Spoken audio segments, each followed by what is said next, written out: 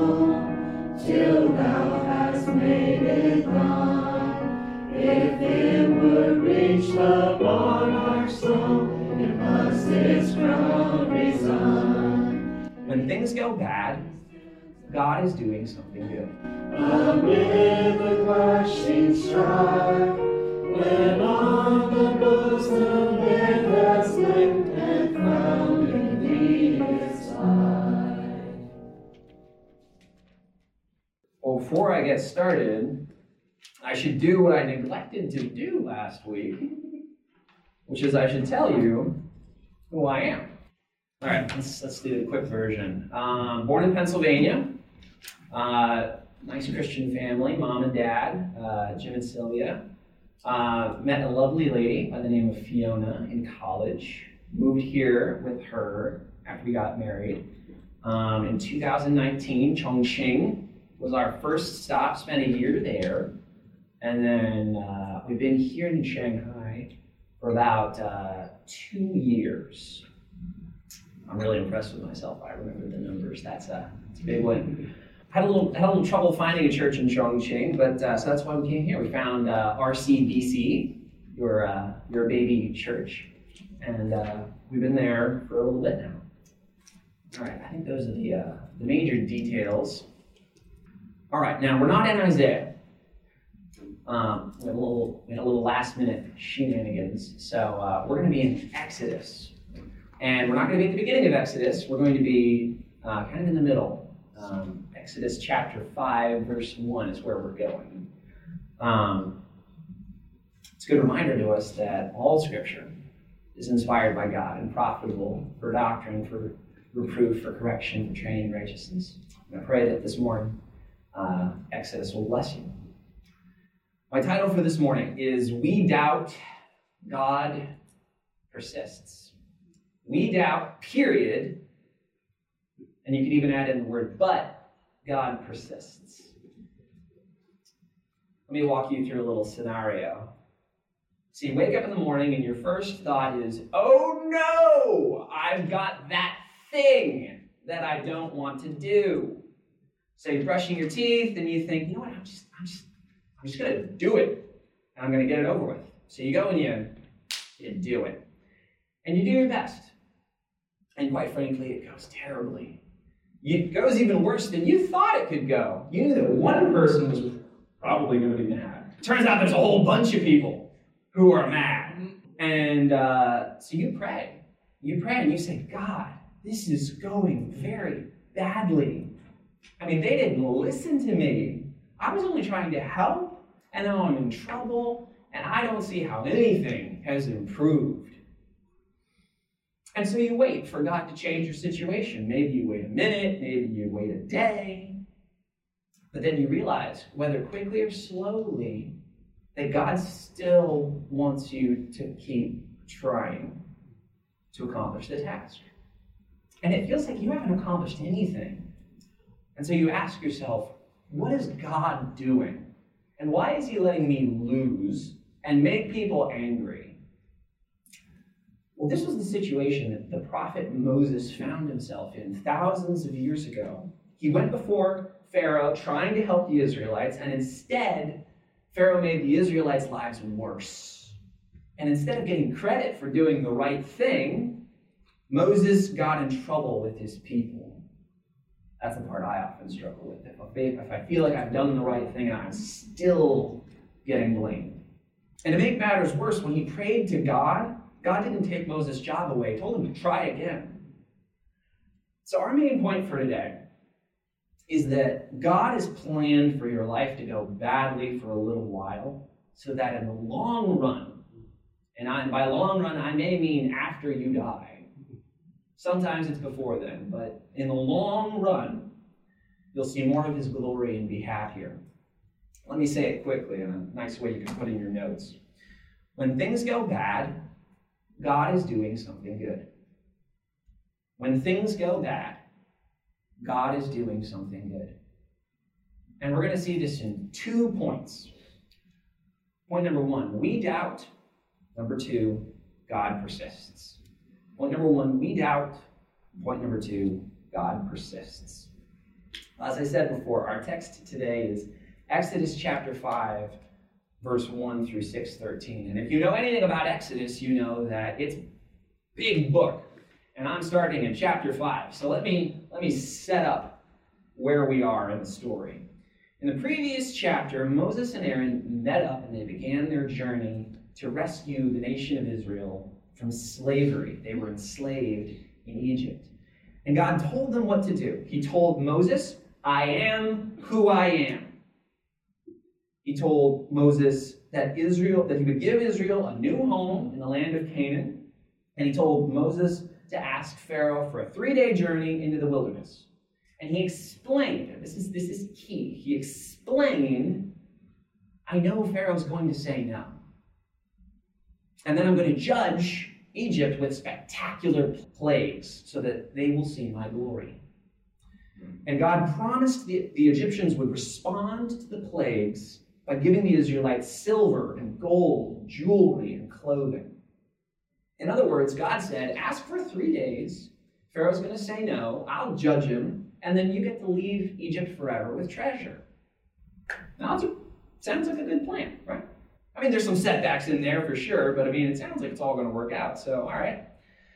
But then we hear Moses worrying about whether the Israelites are going to believe that God spoke to him. So God very reasonably gives Moses the miracle of turning a stick into a serpent and a hand into a diseased hand and then back into a healed hand, and gave him the miracle of turning the water into the blood. So it should all be fine, right, Moses? Moses says, I can't speak well. So God promises to help him, tell him what to say, but Moses still won't go. So God angrily insists, Moses, you're going to Egypt, and he gives him Aaron to help him speak. So finally, after all this complaining and all this logistics, Moses is going to Egypt. And along the way, God meets his family, and somehow it's unclear whether it's Moses who's in danger or the son is in danger, but somehow a member of the family is in danger, and it's from God. And the only way to save the family is that Moses' wife, Zipporah, has to quickly circumcise their son. Let's just pause for a second. So far, what has Moses' experience with God been like? It's been pretty rough. All he's really seen is that God is relentless.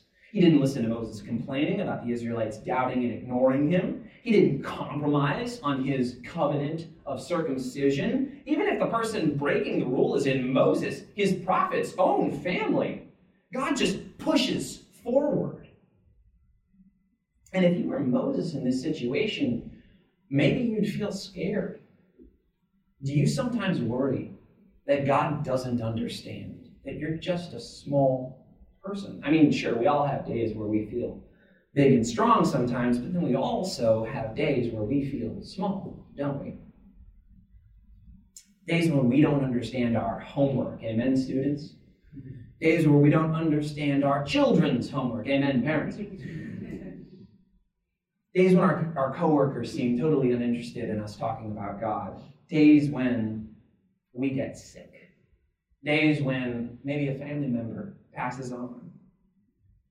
Days when the things that God has called us to do just seem beyond our power.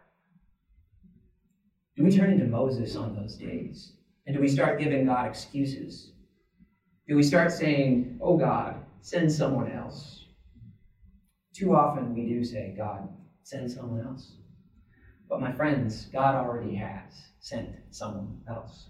He sent Jesus. Jesus lived the life that you and I should have lived. He died the death that you and I should have died for our sins against our holy God. And now he calls to us like he called to Moses. He says, WSBC, trust me and go do the work that I have for you. And for Moses, that was his mission to the Israelites. He's got to go get those people out of slavery.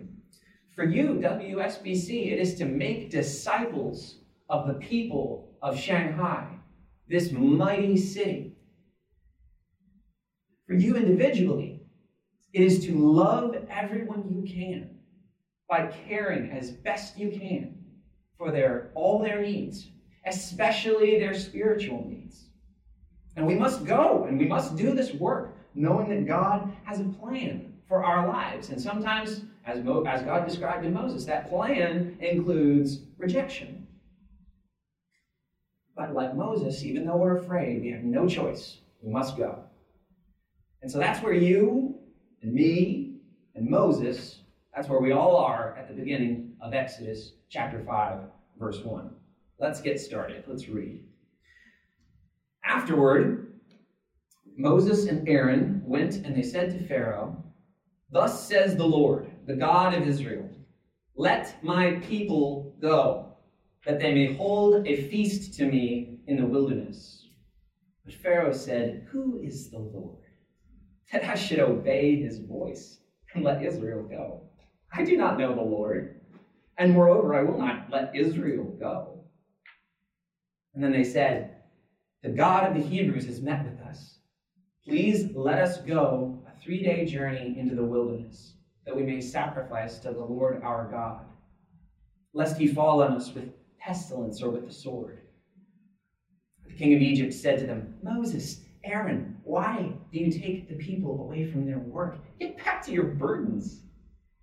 And Pharaoh said, "Behold, the people of the land are now many, and you make them rest from their burdens."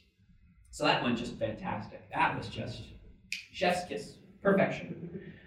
Moses and Aaron tell Pharaoh that the God of Israel is speaking to him. And that's true. God is the God of Israel. He's there. Israel is his chosen people. And so that's an accurate title. But what Pharaoh doesn't realize is that this is his God too. This is, in another sense, also the God of the Egyptians, the God of Shanghai, the God of China, the God of America, the God of the whole universe. Can you imagine that person speaking to you? But Pharaoh doesn't realize that this is the God of the Egyptians and the whole universe. He just hears the God of the Hebrews. And he probably hears, maybe there's some spiritual power behind this, but I don't care. It's not my God. It's his God too. Have you ever met people like this? People who think that our God is just the God of the West. Oh, that's a Western religion. Or the God of the Americans. Or it's the Christian God. We need to explain to people when we go out to fulfill the WSBC mission of speaking to the people of Shanghai. When we go out, we have to tell them that this is their God too. This is the God about whom the scripture says, every knee should bow in heaven and on earth and under the earth, and every tongue confess that Jesus Christ is Lord, to the glory of God the Father. My friends, when people say to you, Jesus is your God, but he's not my God, explain to them that Jesus claimed to be the God of everyone. And if Jesus is wrong about that, then he isn't the God of anyone, because God is never wrong. But Jesus certainly wasn't just my God. He's everyone's God, including Pharaoh's. And so Moses and Aaron, like God told them to, they asked Pharaoh, "Let us go into the wilderness. Let us give God the worship he deserves so that we can be safe from his wrath." But Pharaoh isn't afraid of God bringing sickness on the Israelites. And so he refuses to let Israel go. And Pharaoh's problem is that he doesn't take God seriously. He doesn't think the God of the Hebrews is going to do anything. But God already had done quite a bit by this point in human history. He judged the world when he destroyed the world with Noah's flood. He judged sin at the Tower of Babel. God would judge Pharaoh in just a little bit with 10 plagues because he refused to listen to Moses. And how about you and I? Do we sometimes sin because we think that God isn't going to take our sins seriously? Do we sometimes forget that God takes sin so seriously that he sent his own son to a wooden cross? He poured out Jesus' blood. He took away Jesus' oxygen. He took away Jesus' life. My friends, when you are tempted to sin, remind yourself often. We cannot ignore the God of the Hebrews, like Pharaoh did, and expect no consequences. It's not how it works. But Pharaoh, he doesn't understand this. He doesn't respect God. And let's see how much he doesn't understand this and disrespects God, starting in verse 6. The same day, Pharaoh commanded the taskmasters of the people and their foremen, "You shall no longer give the people straw to make bricks, as in the days past. Let them go and gather straw for themselves. But the number of bricks that they made in the past, you shall still impose on them. You shall by no means reduce it. For they are idle, therefore they cry, 'Let us go and offer sacrifice to our God. Let heavier work be laid on them, that they may labor at it and pay no regard to lying words.'" We have a saying back where I come from: you can't get blood out of a turnip. Those of you who are wondering what a turnip is, imagine a purple potato, and you're basically there. Point is, it doesn't have blood in it. You can't get blood out of it, no matter how hard you try. And similarly, you can't get more work out of people if you give them less help. Pharaoh's got this all backwards. He's convinced that his slaves have too much time on their hands. That's not the issue.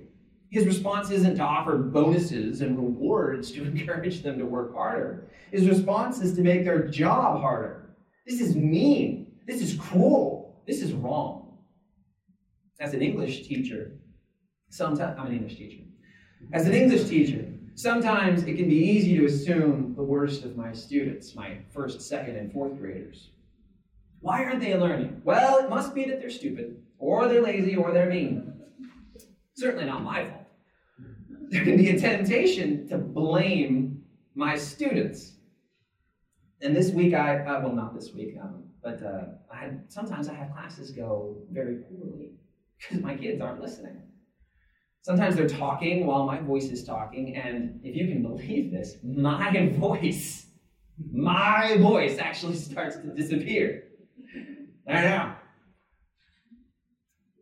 But sometimes I react badly to this, and sometimes I react well. Sometimes I start offering cool toys to the children who will sit most quietly and nicely, and I gotta tell you, it works. Pokemon.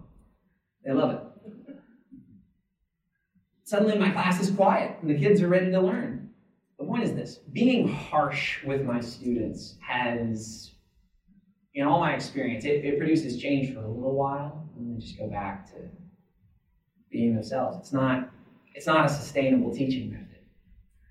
But rewarding them and helping them to think about success, that does work. It is sustainable. Jesus said in Matthew chapter 20, "You know that the rulers of the Gentiles lord it over them, and their great ones exercise authority over them, but it shall not be so among you. Whoever would be great among you must be your servant, and whoever would be first among you must be your slave.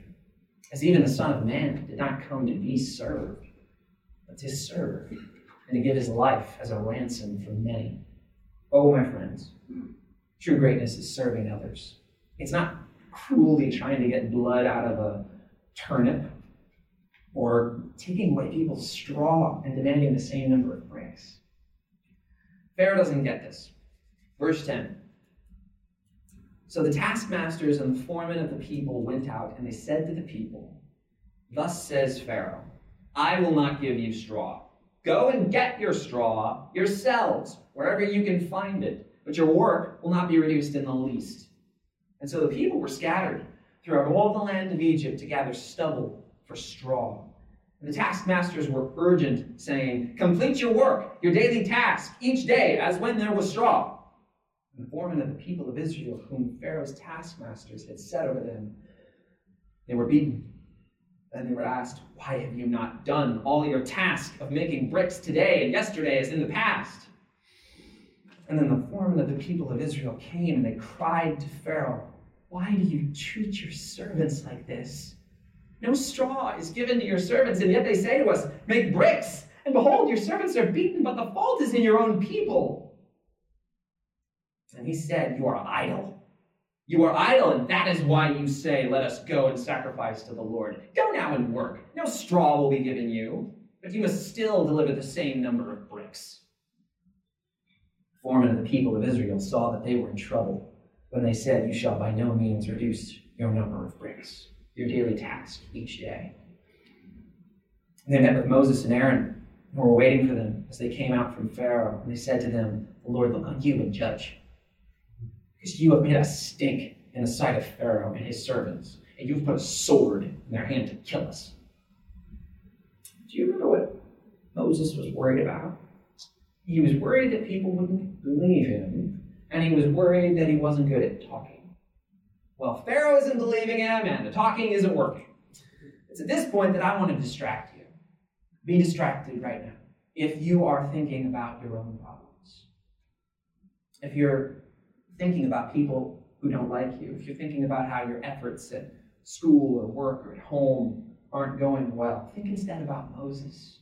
Put yourself in his shoes. A powerful being, God himself, has insisted that he go to Egypt and that he convince a hostile king to let his slaves go take a break and worship in the desert. And as a result, Moses' people that Moses cared about, they're being beaten. Can you imagine the shame that Moses had on his face as they stood there telling him, "You're only making things worse. Just stop." How many times in your life have you hesitated because you were afraid of making things worse? But Moses and you and I, as we've seen from the beginning here, have no choice. We cannot ignore God. The God of the Hebrew is the God who judges sin. In the words of C.S. Lewis, we cannot dare not to dare. We cannot dare not to dare. Because as scary as obeying God is, disobeying God is infinitely more frightening. But God isn't like Pharaoh. Pharaoh is scary too. But Pharaoh's sternness has no point. It's illogical. It's trying to get blood out of a turnip. He deprives the Israelites of straw and makes it harder for them to do the work that he's given them. But God's sternness is totally different. It's totally different. Hebrews chapter 12, verse 5 says, "And have you forgotten the exhortation that addresses you as sons? My son, do not regard lightly the discipline of the Lord, nor be weary when reproved by him." Listen to this. "For the Lord disciplines the one he loves, and he chastises every son he receives." It is for discipline that you have to endure.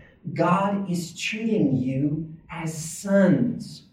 For what son is there whom his father does not discipline? WSBC, we must remember that when God seems to be hard on us, he's not being like Pharaoh. His discipline is coming from a place of love and intentionality.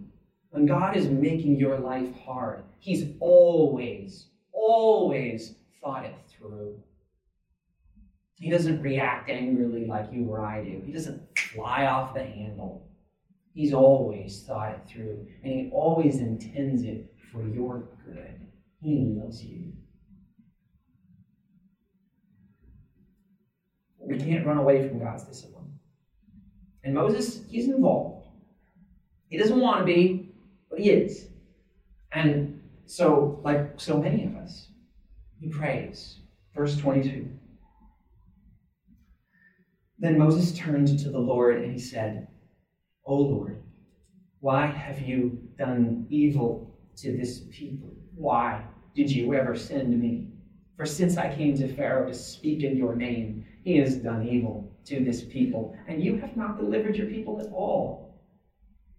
But the Lord said to Moses, 'Now you shall see what I will do to Pharaoh. For with a strong hand he will send them out, and with a strong hand he will drive them out of his land.'" My friends, Moses has a question. Why have you done evil to this people? Why did you ever send me? And you and I might ask with Moses, God, why did you send WSBC? Why did you send me? Why now? Why this? After all, we all fail. We all get embarrassed. We all let people we respect down sometimes. And this can be very tempting to blame God in these moments, especially if you have good theology, especially if you know God is in control of everything. Because if God is in control of everything, then that means he knew that I was going to fail, and he sent me anyway. But while we can't blame God, we do have to stick to our good theology. We have to remember that God is in control of everything. We have to remember WSBC. We have to remember Joseph. Joseph, you remember this story? He was sold into slavery by his brothers. But then Joseph miraculously became the ruler of Egypt. And with his power, he was able to save Israel from famine. And so Joseph's brothers, who threw him in that pit, they came to him and they asked him for mercy. And Joseph didn't punish them. He told them, I forgive you, because what you intended for evil, God intended for good. Do you see that? The most despicable thing that we have recorded to Joseph came, according to Joseph, directly from the hand of God. Also the hand of the brothers, but the hand of God. And God was intending good. And Joseph may not have known what that good would be as he was in the pit. We often don't know what the good God is doing is when we're in the pit. That's why it's hard. That's the place where you have to trust and have to have faith. So when you fail, and you will fail, you have to remember that God intends all things, even your failure, for good. And by the way, you know how we know about Joseph? It's because Moses wrote a book called Genesis. So Moses figures this out. Don't you worry. That's part one. We doubt. We saw Pharaoh doubting. We saw Israel doubting. We saw Moses doubting. And now it's time for part two. God persists. God answers Moses. And while he doesn't explain why he allowed Moses to fail, because he already did that, remember before, Exodus chapter 3, verse 19 says, this is God speaking, but I know that the king of Egypt will not let you go unless compelled by a mighty hand. So I will stretch out my hand, and I will strike Egypt with all the wonders that I will do in it. And after that, he will let you go. So that has already happened. God already explained what's going on. So you may be wondering at Moses, why are you surprised that things aren't going well? God said things aren't going to go well. Well, how dare you, and how dare I judge Moses for doubting? After all, God has made you promises, hasn't he? Hasn't God promised never to leave us or forsake us? Don't we still sometimes worry? We do. Why is this the case? I think this is why. I think often our memories are triggered by experiences. Certain smells remind you of your grandparents. Certain sights remind you of back home. And suddenly these memories wash over you. And it's a visceral experience. And when we don't experience something regularly, it becomes much harder to remember. And this reinforces the truth that we've heard so often. We need to experience God as often as we possibly can. And therefore, wise people have encouraged you and they've encouraged me. They've told us, Adam, WSBC, read your Bibles every day. Pray every day. Seek out Christian brothers and sisters whenever possible. We're all like Moses. We all forget the truths of God's words very easily. I need my brothers and sisters at RCBC to remind me that we're Christians, to keep me believing. But God reiterates, that's the problem, that's the solution. God reiterates that he's going to set Israel free. And not only is Pharaoh going to let Israel go, Pharaoh's going to drive them out of the land. He's going to be so eager to get rid of Israel. And so even though Moses is panicking, God is confident. And when you're panicking, and we all panic from time to time, you need to remember the promises that God has given you. And you might not have a face-to-face meeting with God. I know I've never had a face-to-face meeting with God where he reminds you of his promises.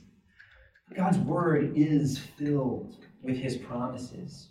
And your brothers and sisters here at church, they also know God.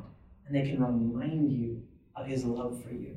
Don't suffer in silence. Don't suffer in silence. Come to God in his word. Come to God in his people. And be refreshed by his commitment to accomplish his purposes in you. Read those promises again. Listen as God reminds Moses who he is. Chapter 6, verse 4. God spoke to Moses and he said to him, I am the Lord. I appeared to Abraham, to Isaac, and to Jacob as God Almighty. But by my name, the Lord, I did not make myself known to them. I also established my covenant with them to give them the land of Canaan, the land in which they lived as sojourners. And moreover, I have heard the groaning of the people of Israel, whom the Egyptians hold as slaves. And I have remembered my covenant. And so God's taken Moses back to school. He's telling him, I am. That's my name. God's character depends on nothing. He's never going to change. This is an important truth. The same God that raised Jesus from the dead is the same God upon whom our confidence rests. When you're reading your Bible or you're listening to your Christian friends about God, remember they are describing the same God who raised Jesus from the dead, the I am, the one who never changes. Secondly, God points out to Moses that he's got a better relationship with him than he had with Abraham or Isaac or with Jacob. God told Moses his name. He never did that with Abraham. We not only have that name as we sit here in this hotel this morning. We have the entirety of the New Testament, which gives detailed accounts of the image of the Father, Jesus Christ himself. And so we have information that the Old Testament saints longed for. Number 3, God points out that he understands Israel is in pain. He's heard their groaning, and he's going to keep his promises. God's not unaware. And so with these 3 pieces of information, God never changes. God truly loves Moses and us. And number 3, he's promised to love Moses and us. God starts into a whole big section of application. What does he tell Moses to do? Look with me at verse 6. Verse 6, say therefore to the people of Israel, I am the Lord, and I will bring you out from under the burdens of the Egyptians, and I will deliver you from slavery to them, and I will redeem you with an outstretched arm and with great acts of judgment. I will take you to be my people. I will be your God, and you shall know that I am the Lord your God, who has brought you out from under the burdens of the Egyptians. And I will bring you into the land that I swore to give Abraham, to Isaac, and to Jacob. I will give it to you for a possession. I am the Lord. And Moses is supposed to speak now. That was the application we just heard. He said, say therefore to the people of Israel. And we are also called to speak. We are called to speak as Jesus said, go into all the world and proclaim the good news, baptizing them, making disciples. So what specifically is Moses supposed to say? He's supposed to say, God is the Lord, which means that he should remind the Israelites, I am, the unchanging one, is speaking. So WSBC, go to the people of Shanghai and tell them that our unchanging God wants to communicate with them. Application number 2. God says he will deliver Israel from slavery. WSBC. Go to the people of Shanghai and tell them that they can be, as Paul says, free from sin. Shanghai can be free from the death that sin brings, the hell that sin brings, and they can find the freedom of God's love and approval and protection. Go and tell them. Application number 3. God says he will redeem Israel with great acts of judgment. WSBC, go tell Shanghai that the greatest act of judgment, Jesus' sacrificial death on the cross, has taken place, and that Shanghai can experience the miracle of resurrection from death. Number 4, God says he will make Israel his people, and they will know that God was the one who saved them, and he will give them a new home. WSBC, go and tell Shanghai that Jesus said, let not your hearts be troubled. Believe in God. Believe also in me. In my Father's house there are many rooms. If it were not so, would I have told you that I go to prepare a place for you? And if I go to prepare a place for you, I will come again, and I will take you to myself, that where I am, you may be also. And so that's what we and Moses should go and do. So did Moses do it? This is a story after all. Let's read verse 9 to find out. Moses spoke thus to the people of Israel, but they did not listen to Moses because of their broken spirit and harsh slavery. And so we've seen Moses express sadness in prayer. We've seen God answer. We've seen Moses go and obey. And it doesn't work. People are too hurt by Pharaoh to listen to Moses. You ever felt like this? Got a problem, you go to a sermon, you hear God speak to you, and you leave the service on a spiritual high to go and obey. You're like, yeah, I'm going to go tell Shanghai about Jesus. All right, let's do it. And it doesn't work. You find yourself in the same spot as before, and you wonder, what's the point? Here I am, back in church. Remember Romans 8:28. God works all things together for the good of those who love him. Now, things have been going wrong this entire sermon. Pharaoh isn't listening. Moses is feeling doubt. The Israelites have had their hope destroyed. But God works all things, even the death of his own son, together for good. WSBC. On the days when it feels like it's all going wrong, remember Moses. You are not the first member of God's family to feel like it's all going wrong. It's happened before. It will happen again if the Lord waits to return. But it worked out for Moses. And by the time Jesus comes back, I promise you, God promises you, it will work out. It will. If you stay faithful to the mission that God has called you to. How does God respond to the Israelite doubt? Verse 10. So the Lord said to Moses, go in, tell Pharaoh, king of Egypt, to let the people of Israel go out of his land. But Moses said to the Lord, behold, the people of Israel have not listened to me. How then shall Pharaoh listen to me? I am of uncircumcised lips. My friends, Moses is doubting again. He's questioning God again.